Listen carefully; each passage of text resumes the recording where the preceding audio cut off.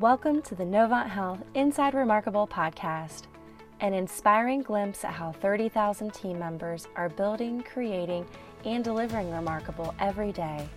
I'm Shannon Swiger. Today, we're talking about a serious topic, workplace violence.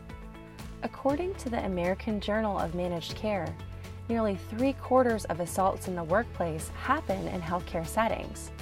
But too often, nurses, doctors, and others impacted by verbal or physical abuse on the job don't report what happened, making it difficult to track and intervene. Novant Health has and always will be committed to ensuring a safe and secure environment for our team members. Today, I talk with Kathy Haddix-Hill, Vice President of Emergency and Trauma Services, and Kip Clark, Director of Public Safety. They'll talk about why violence is so prevalent in healthcare, what are the warning signs, and how they are leading efforts to keep Novant Health a safe place to work and receive care. I am Kathy Haddix-Hill. I'm the Vice President of Trauma and Emergency Services for the healthcare system. I have been with Novant for 5 years. Our podcast today is about workplace violence. The National Institute for Occupational Safety and Health, or otherwise known as OSHA, defines workplace violence as violent acts, including physical assaults and threats of assault directed towards persons at work or on duty. These acts can range anywhere from threats and verbal abuse to physical assaults, such as hitting, kicking, biting, spitting, scratching, all the way to sexual assault and homicide. Although I think it's important for me to mention that the person committing the violent act does not always have to be a patient. It can be a visitor, an intruder, even a coworker or a physician. Workplace violence is one of the leading causes of work-related deaths in the nation, and it's a growing concern for team members and employers across the nation. You know, Kathy, thank you for that and that definition, and it is prevalent. It's prevalent in healthcare. Even OSHA tells us that healthcare team members are 5 times more likely to be a victim of workplace violence than the normal worker out there. Why is it so prevalent in healthcare? Well, our patient populations can be challenging. We deal with behavioral health, those that are suffering from a mental crisis. We deal with substance abuse, drugs, alcohol, and other impairing agents that sometimes compromise a person's rational thought. And it's good to point out, as you mentioned, a lot of people think around workplace violence as physical violence, maybe getting punched or kicked or bitten, but it's also around verbal abuse. And that is so common in our society today, unfortunately, to the healthcare provider, is you don't have to hear and put up with cursing, violent and threatening language. But these are just a few of the ways that you can be and experience workplace violence. At Novant Health, we take workplace violence very seriously. We're committed to providing a working environment that's free from intimidation, coercion, threats, and violence. We really do have a zero tolerance for acts of violence that's committed against our team members, whether it be verbal or physical. In 2018, the Joint Commission issued a Sentinel Event Alert for workplace violence. At that time, Kip and I were tasked with doing a gap analysis and then to begin developing an action plan. We created a multidisciplinary, system-wide committee that's composed of team members from at least 9 different areas to include the EDs, behavioral health, public safety, women's center, internal communications, risk and legal, and that's just to list a few of them. This team has identified several opportunities to prevent or mitigate workplace violence. Some of these are the signs that you see at the entrances to all of our acute care facilities that express our commitment to our team members' safety. The addition of a new workplace violence ERL icon to help us identify a single process for gathering data and to begin development of a corporate dashboard for tracking and monitoring all the instances of workplace violence. We've added additional panic alarms, leader tools, and education for our team members.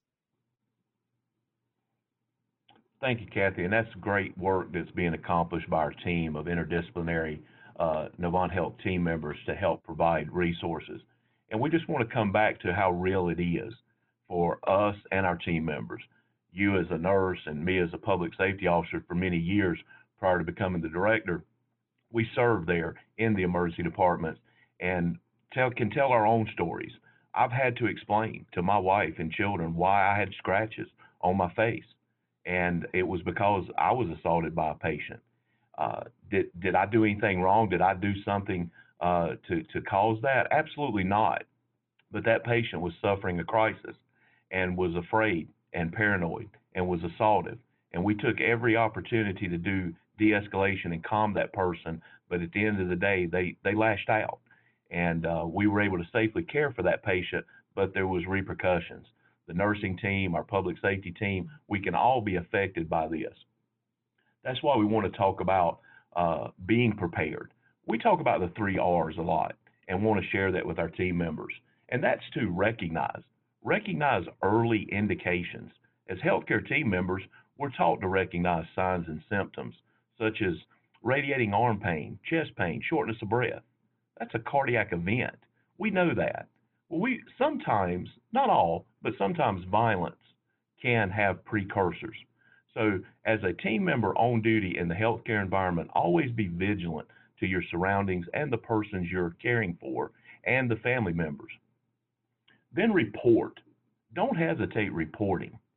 Reporting it up through your chain of command if it's something involving a coworker, a peer, or even a leader.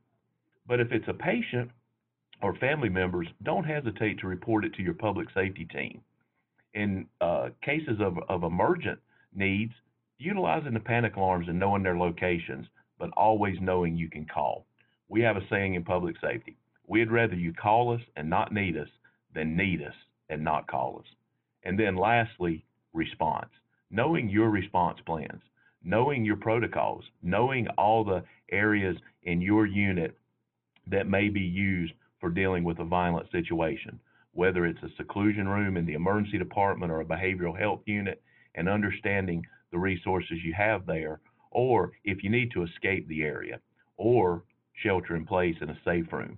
These are all parts of your unique response plans that you should be aware of. Kathy, would you like to give us some examples of patient escalation that maybe you've noted or your teams have noted? Thanks, Kip. It is very difficult to know when a person's going to be violent, and it's important to remember that not everyone will exhibit warning signs.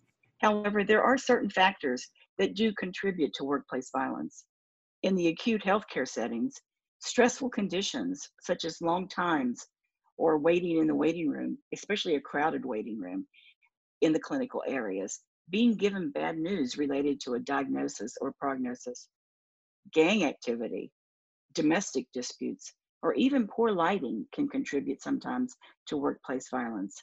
Patients with the use of drugs or alcohol, paranoid or aggressive behavior, and altered mental status have a higher likelihood to escalate. Some warning signs that you may see may be inappropriate behavior, flushed or pale face, clenched teeth or clenched fist, trembling or shaking, a raised voice, scowling, sneering, glaring, sometimes even avoiding eye contact, sweating, crying, cursing, pacing, restless or repetitive movements. Kip, can you tell us what our team members should do in these situations? Absolutely. Going back to the 3 R's, you recognize these behaviors, react immediately, and report them. If you need further information on this, Public Safety offers a resource page on iConnect under corporate departments. Lots of tip sheets there for different types of workplace violence incidents and overall preparedness. But I think at the end of the day, it's really collaborating with your team, your coworkers, and engaging early. Not placing yourself in a position of harm, but calling in the appropriate resources to deal with the event. And remember, you do not have to put up with this. We talk about that a lot of times in healthcare, whether it's in our clinical care delivery teams or our public safety officers. It's not, quote, part of the job. We at Novant want to support a zero tolerance for any abuses of our team members and engage early and often. Does that mean we're not going to care for the patient? Does that mean we're going to ask them to leave? Certainly not. We're going to meet all the care needs of our community, but we're going to provide a safe work environment to our team members to deliver that care. One of the actions that they're going to see is whistles in those areas that have a high incident of workplace violence. It's a flat whistle. It fits right behind your name badge, and all of the employees or team members in behavioral health, emergency department, and safety attendants are encouraged to put these on their name badge. It will get you immediate assistance. We also want you to use the panic alarms that are in your area that goes straight to public safety, and we'll get them there to help you in the event that you need emergent assistance. If team members have questions about the resources in their unit and the areas where they work, please don't hesitate to reach out to your local public safety team. We can go over panic alarm locations and might even ask you to help us test them. That way you get comfortable using the technology and understanding where it's at. Thanks, Kip. And I think we're starting to do some simulations for workplace violence. So more to come with that with your team members. The one thing I do want to emphasize is to be ever vigilant while you're on duty in a healthcare environment. And please don't be afraid to report. We need you to report those instances. We want our team members to have the courage and not be afraid to report acts of violence in the workplace. It's not just part of the job. We want you to help us report it so that we can better understand and then help with the reduction initiatives that we're starting.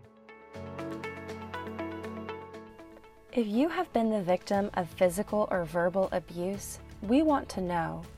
Be sure to tell your leader and report the incident through ERL, our safety event reporting system. Just look for the orange icon that says Workplace Violence within ERL. The Employee Assistance Program is another resource available to you. Just search for EAP on iConnect. You can check out more tips and resources from public safety by selecting their page from corporate departments on the homepage of iConnect. Thanks for joining us for this episode of Novant Health Inside Remarkable. Make sure to subscribe, rate, and review us on Spotify, Apple, and anywhere else you listen to podcasts.